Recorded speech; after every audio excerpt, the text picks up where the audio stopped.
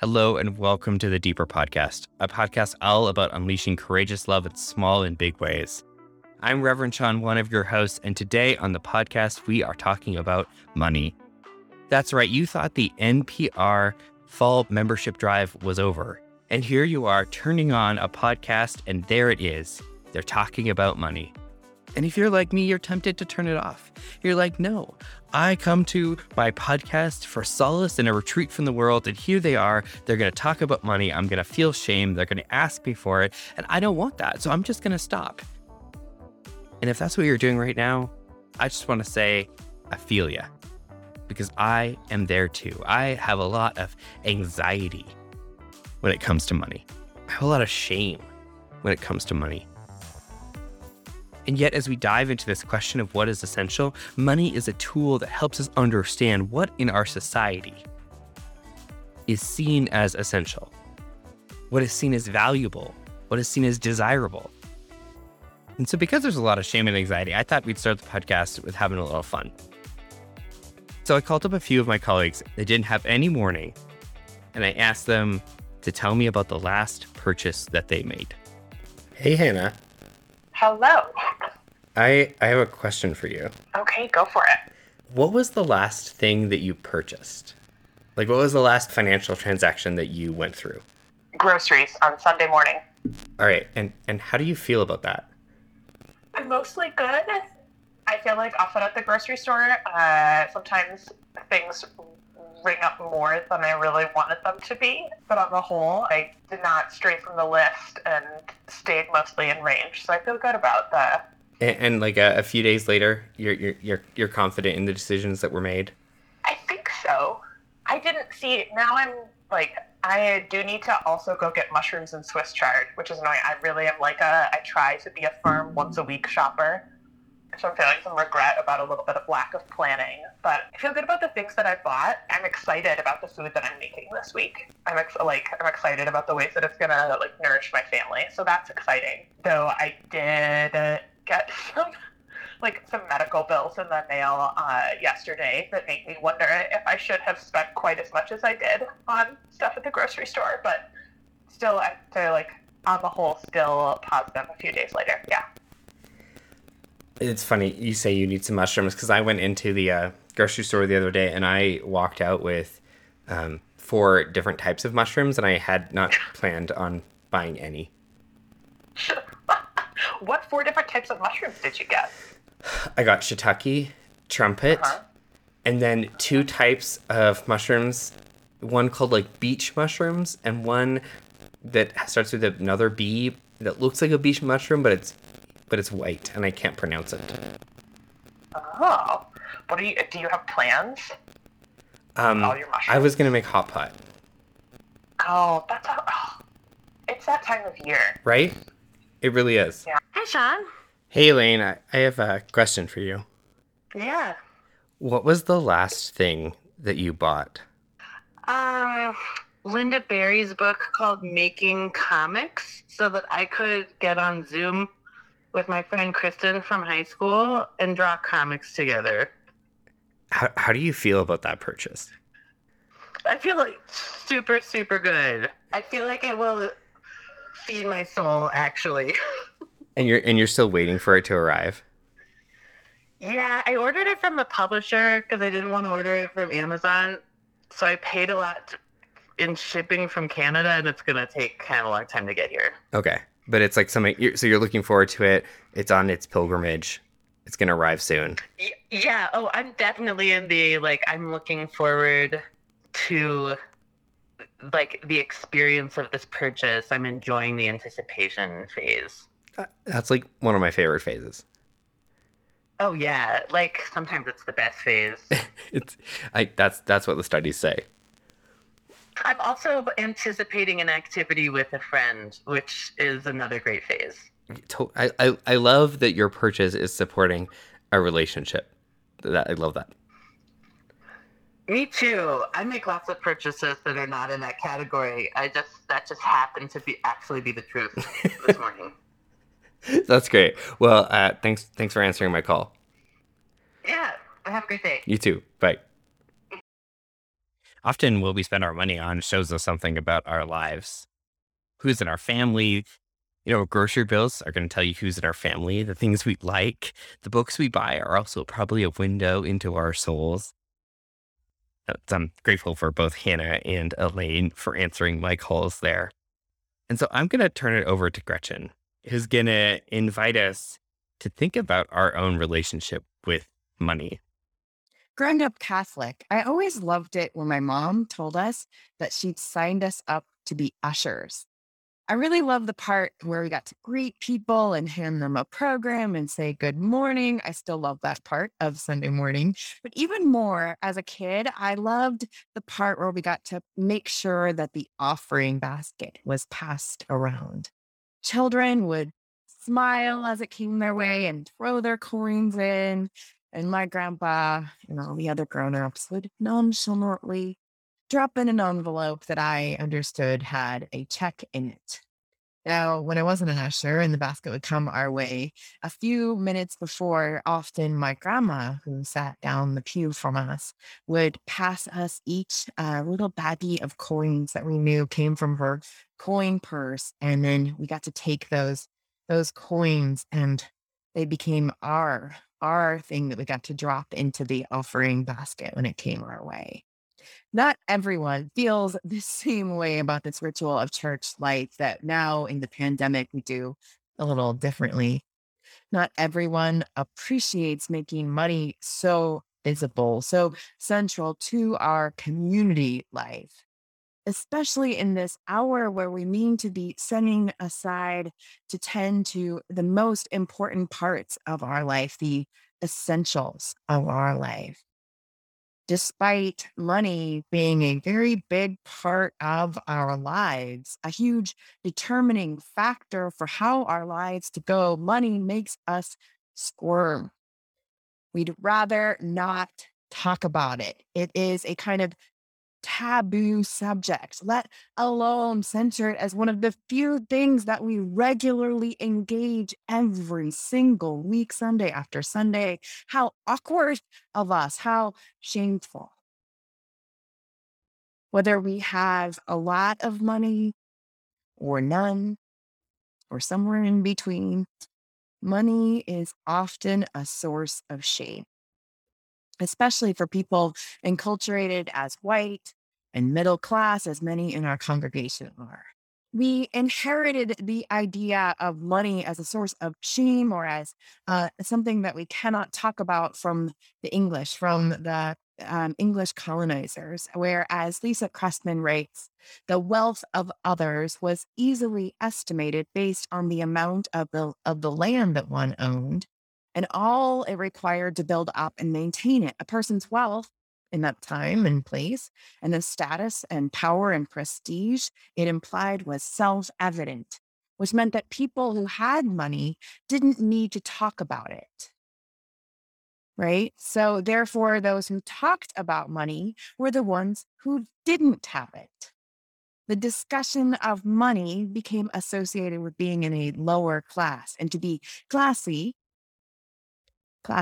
meant not talking about money. Surveys show that on a list of topics, people consistently rank money as the hardest thing to talk about, harder to talk about than politics or religion or sex. One study showed that people are 7 times more likely to talk about sex with somebody or then discuss their salaries.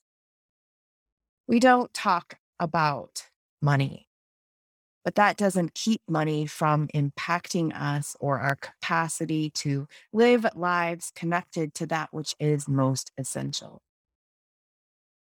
We don't talk about money, and the not talking about money is what keeps us from living lives connected to that which is most essential. Money, after all, is one of the most critical determining factors of our individual and collective lives. Individually, in the practical and very basics of essential sense, in terms of how much we worry about money or struggle to have enough money impacts our emotional and physical well-being every day. in nearly every moment. And collectively, money is the tool that perpetuates inequality generation after generation. And money is also the tool that could foster change, facilitating the creation of the beloved community. Not talking about money doesn't make money's harms less likely, but only perpetuates systemic inequality and individual injury. Not talking about money leads people to make uninformed decisions about debt with lasting generational consequences. Not talking about money leads people to fail to negotiate a fair wage, maybe even to understand what a fair wage would mean. Not talking about money leads to people continuing to have unequal access between spouses to money. Not talking about money leads to our collective misunderstanding of how wealth and profound income inequality fuels pretty much every challenge that we face in our society today, from climate change to COVID, gun violence to healthcare. Pretty much every challenge we face is impacted by wealth and profound inequality, which is why money belongs right here in the middle of our time together, integrated into every other way that we engage with what matters most. And it is why in this series where we're talking about what is most essential in life, we had to spend this time talking about money very directly, because we don't talk about money. We don't talk about money, but that does not change the way that it is connected to that which is most essential in our lives. And actually not talking about money just inhibits us from using money as a tool to tend to that which is most essential. We need this community, this place where we are tending to those most essential things, to be a place where we heal that shame. We need it to be a place where we heal all our shame, including our shame about money. So that instead of being an obstacle to what is most essential in life, a stand-in for what is most essential, money can lead us to a deeper connection with the truer, more beautiful world that we long for. This idea, by the way, is basically the opposite of what I learned about money growing up. In my family, money was not a source of healing. It was a source of confusion. And definitely it was a source of shame. Money is a thing you always need more of, I was taught, more than you have. Growing up, I learned kind of mode of magical thinking. Like if you think you need something, there will somehow be money to pay for it, even though repeatedly we reaped the consequences of that not being true. I learned that the good people planned with what they would do with their money in advance and then did that. And I also learned that we were not, in that way, good people. I learned that our family, would likely never have enough money for vacation or for my parents to retire. But we always somehow had enough money to go out to dinner on Saturday night after church. I learned that banks can be very kind while telling you the most devastating news, and that you can work endlessly your whole life and still end up bankrupt. I also learned that how much money someone has actually has nothing to do with who they are or how much goodness they deserve. We all have our stories about money. We all have the ways that we were taught implicitly and explicitly to understand what money means and how it works. Even if we believe entirely otherwise now, these stories we were taught live in us individually and collectively. and influence us in all sorts of ways because we were taught not to talk about it. We were taught to keep these stories in silence, which means that the first step in healing the shame, healing the ways that money is an obstacle to what is essential rather than a tool to help us access what is essential. The first step in healing is before we can even talk to each other about money, let alone use that money as a source of healing. The first step is to be honest with ourselves, to tell ourselves, to surface those stories we have that we carry about money with compassion and radical acceptance. We must bring to light all the ways that we have learned to hide this essential part of our lives. We must practice breaking the silence and begin to speak. In our speaking, we begin to heal. In speaking, we begin to heal. Now, our stories of money come from so many different sources. They're instilled in childhood. They're a part of each of our formative experiences in life. I polled some members of our community about some of the stories that they heard when they were growing up. The majority of people said that they didn't talk about money, that was pretty much very true in their households. And that not talking about money also led the majority of them to feel that a sense of not having enough money, irrespective of the class background that they came from. Because in our capitalist society, so many of us have this scarcity experience in which we feel like we don't have enough money. So I'm going to invite you into just a reflective moment. I'm going to pose some questions about your story about money. And I invite you without shame or guilt just to start to think about your answers, right? In speaking about it, we begin to heal because we unearth it and allow it to be seen.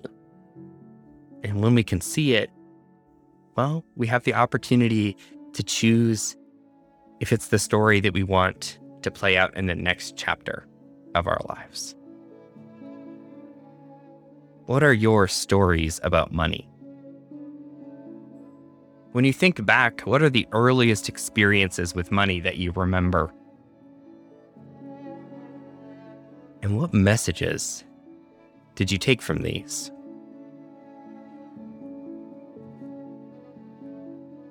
Were you taught about money explicitly, directly, or implicitly? Taught because it was something that wasn't spoken about.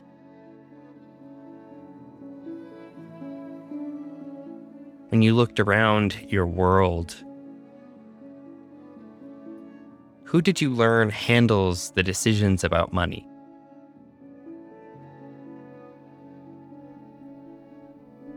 And who was impacted by those decisions? And did they have any say? As you came to notice the world around you in those formative years, did you receive a story about people that deserved more money and others that deserved less? Did you receive a story about how important money is and why it was important? Was it good? Was money seen as good or bad? Or maybe just neutral?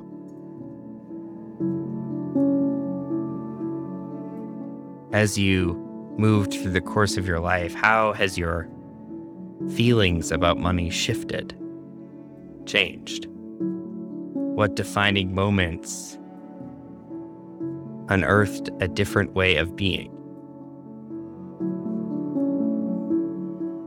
Or confirmed assumptions that you had from the very beginning? Whatever story arises, whatever memories whatever image is, let them arise without judgment.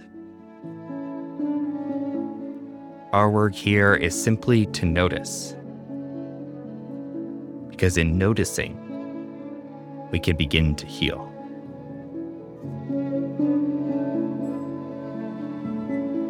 I'm going to turn it back over to Gretchen to invite us to consider the next chapter in our story about money. The time of the pandemic has been challenging for so many of us, often in really serious and significant ways, and also in some small yet persistently annoying ways.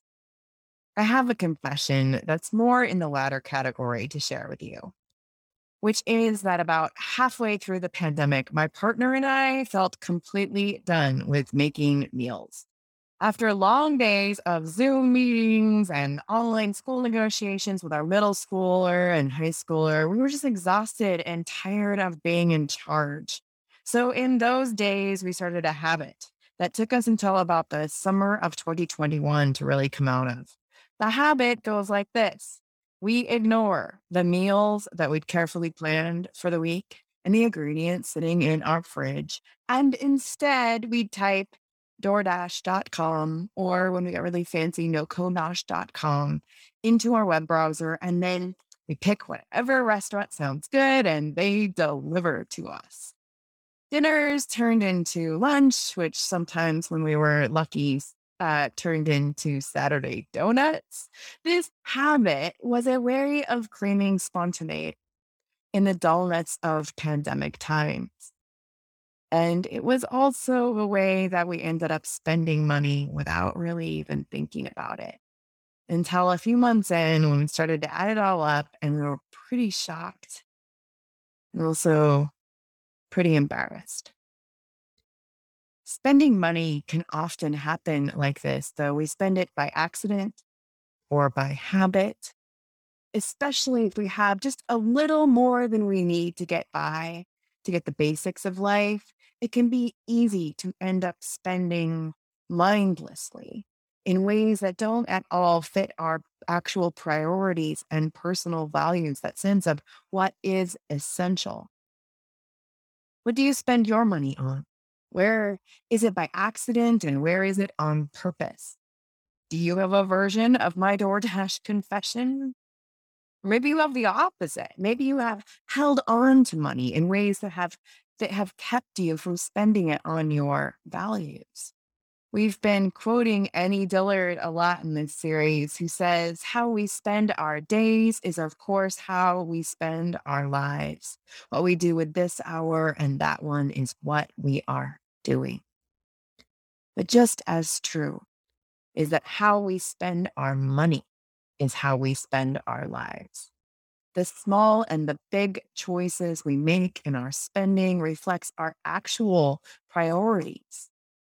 And so when you think about how you spend your money, is that what you believe matters most? Not just for yourself, but for life as a whole. I mean, we tend to think about our money choices very individually, but our money choices, like all of our choices, have consequences big and small for the whole interdependent web. So how is your money and how you use it a reflection of your sense of how life should be, the world that you believe is most essential? Do you feel the shame starting to creep in? Maybe take a good deep breath. Try to release that. Try to heal that as we surface these truths with compassion.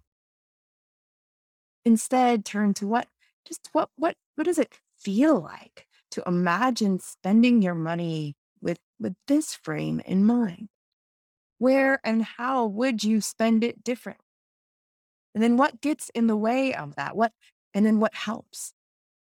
Just like we ask about any other part of our lives, we can ask the same question about how we spend our money. Spending in ways that connect with your deepest priorities is not easy, of course, in our culture that idealizes instant gratification and self interest.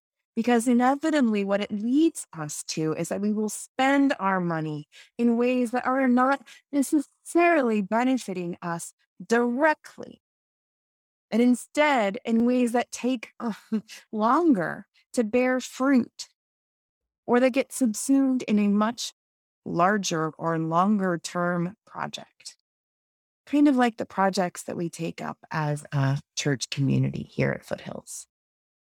Despite the weekly ritual of my childhood, I never had any sense that the money that we collected in those offering basket, of what that money actually went, what it was used for. I mean, whether or not it had anything to do with with funding the church and its activities, let alone whether it paid the salaries of the priests. I mean, I don't even think I realized priests got paid, which I mean, they barely do.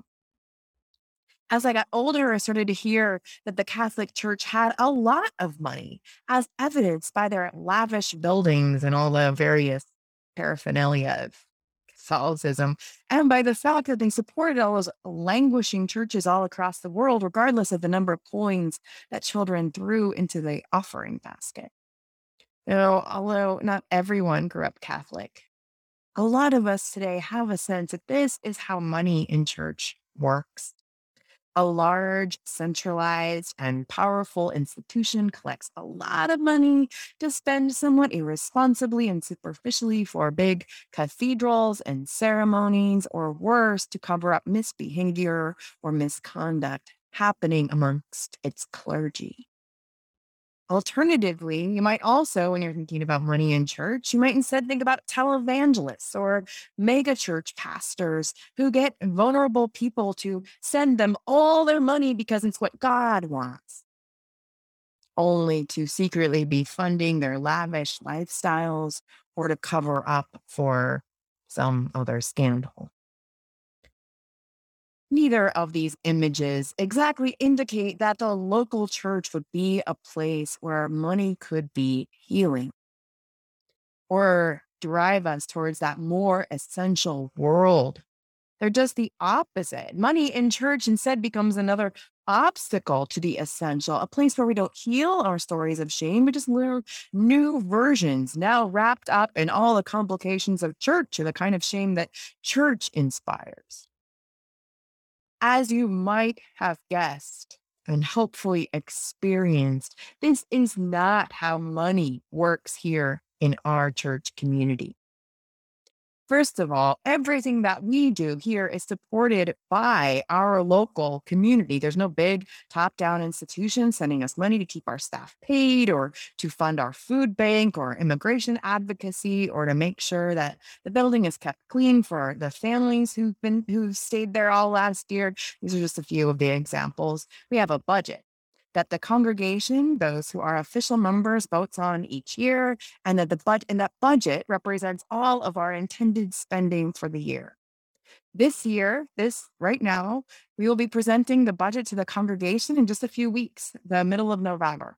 And then members will vote on that budget at our annual meeting on December 5th. We consider this budget in the same way that we all individually have the opportunity to think about our personal spending. That is, can be a reflection of what we understand to be the essential parts of life and our essential life together.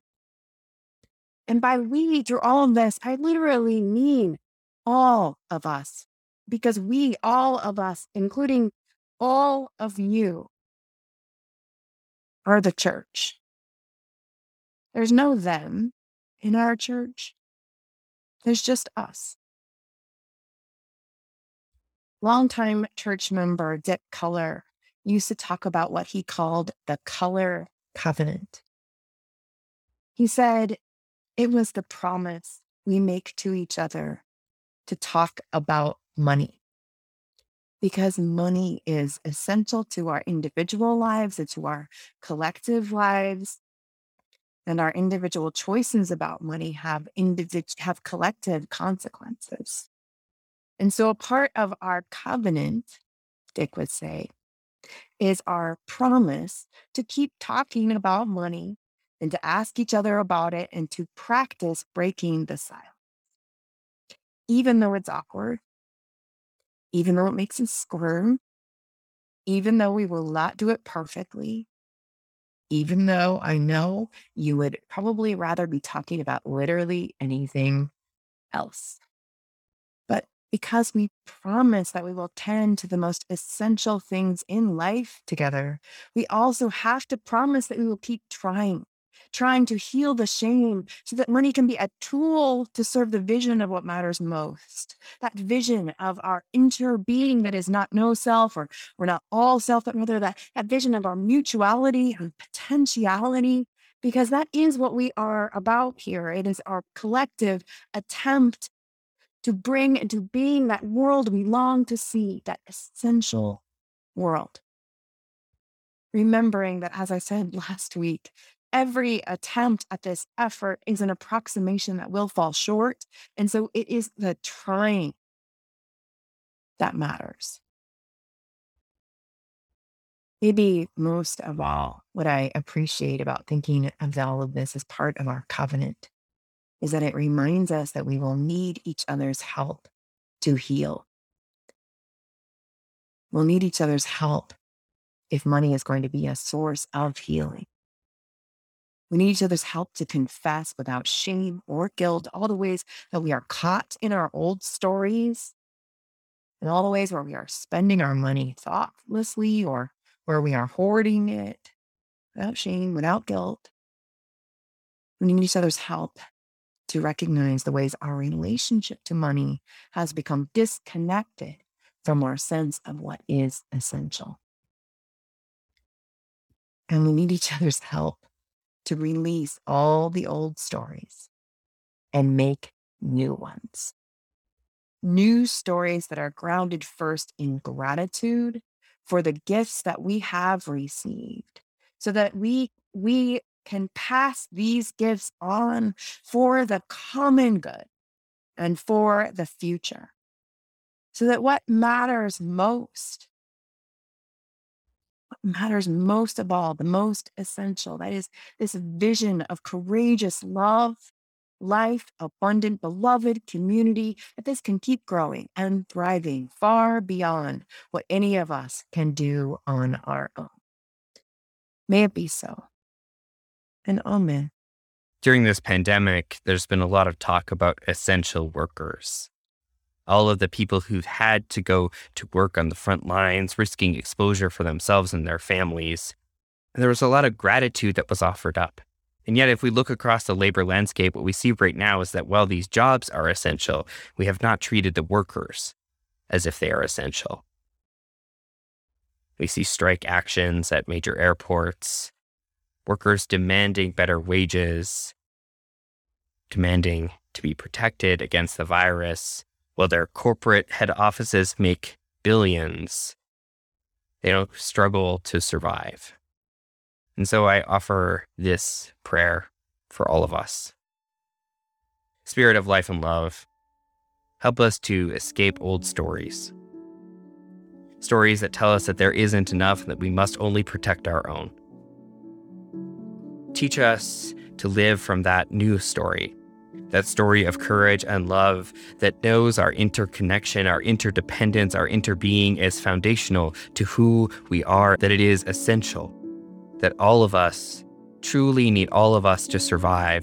Every time we transact, every time we exchange money for service, money for product, help us to think thoughtfully about that interchange, to bring a humanness, a desire for the common good to flourish from that transaction, so that we may practice in each moment releasing those old stories and finding in each other and in our lives a gratitude, an investment in the common good, in a future that is beloved, investing in what matters most.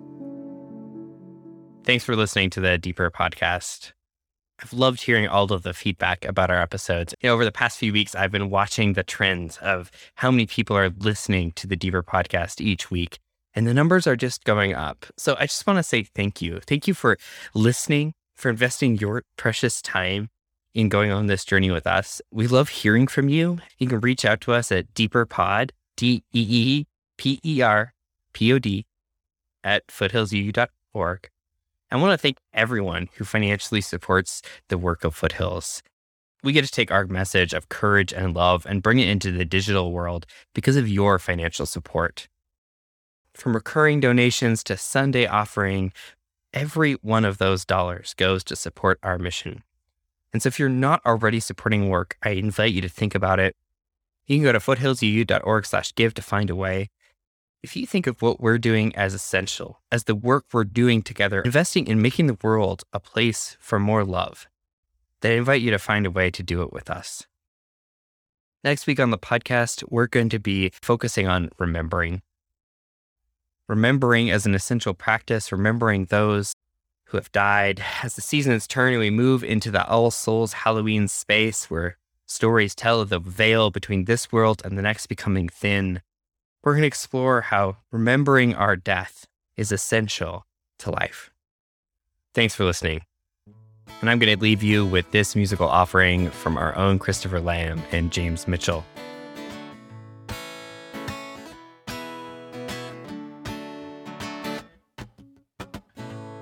If I had $1 million, if I had $1 million, I'd buy you a house. I wouldn't buy you a house. If I had $1 million, if I had $1 million, I'd buy you furniture for your house. Maybe a nice Chesterfield or an ottoman. If I had $1 million, if I had $1 million, well, I'd buy you a K car, a nice Reliant automobile. And if I had $1 million, I'd buy your love.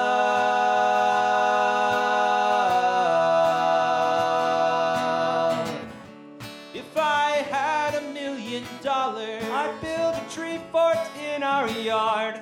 If I had $1 million, you could help, it wouldn't be that hard. If I had $1 million, maybe you could put a tiny fridge in there somewhere. You know, we could just go up and hang out and like open the fridge and there'd be foods laid out for us. Yeah, with like little pre-wrapped sausages and things. They have pre-wrapped sausages, but they don't have pre-wrapped bacon. Can you blame them? Yeah, could get some pre-wrapped plant-based sausages too. That's a good call. If I had $1 million, if I had $1 million, well, I'd buy you a fur coat, but not a real fur coat, that's cruel. And if I had $1 million, if I had $1 million, I'd buy you an exotic pet, yep, like a llama or an emu. If I had $1 million, if I had $1 million, well, I'd buy you John Merrick's remains, all the crazy elephant bones. And if I had $1 million, I'd buy your love.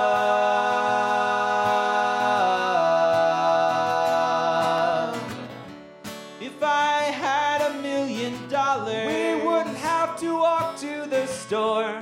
If I had $1 million, we'd take a limousine cause it costs more. And if I had $1 million, we wouldn't have to eat Kraft dinner. But we would eat Kraft dinner. Oh, of course we would. We'd just eat more. And buy really expensive ketchups with it. Oh, that's right. All the fanciest ketchups. Dijon ketchup. Oh.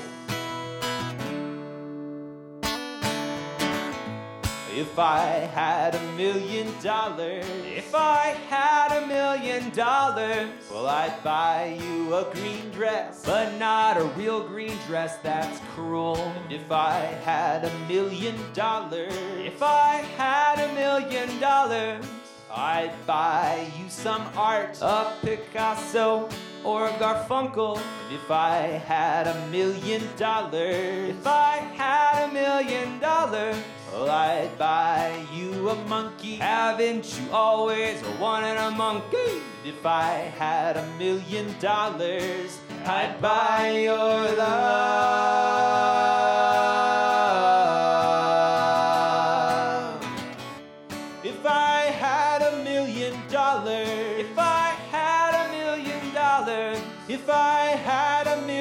dollar. If I had $1 million. If I had $1 million. I'd be rich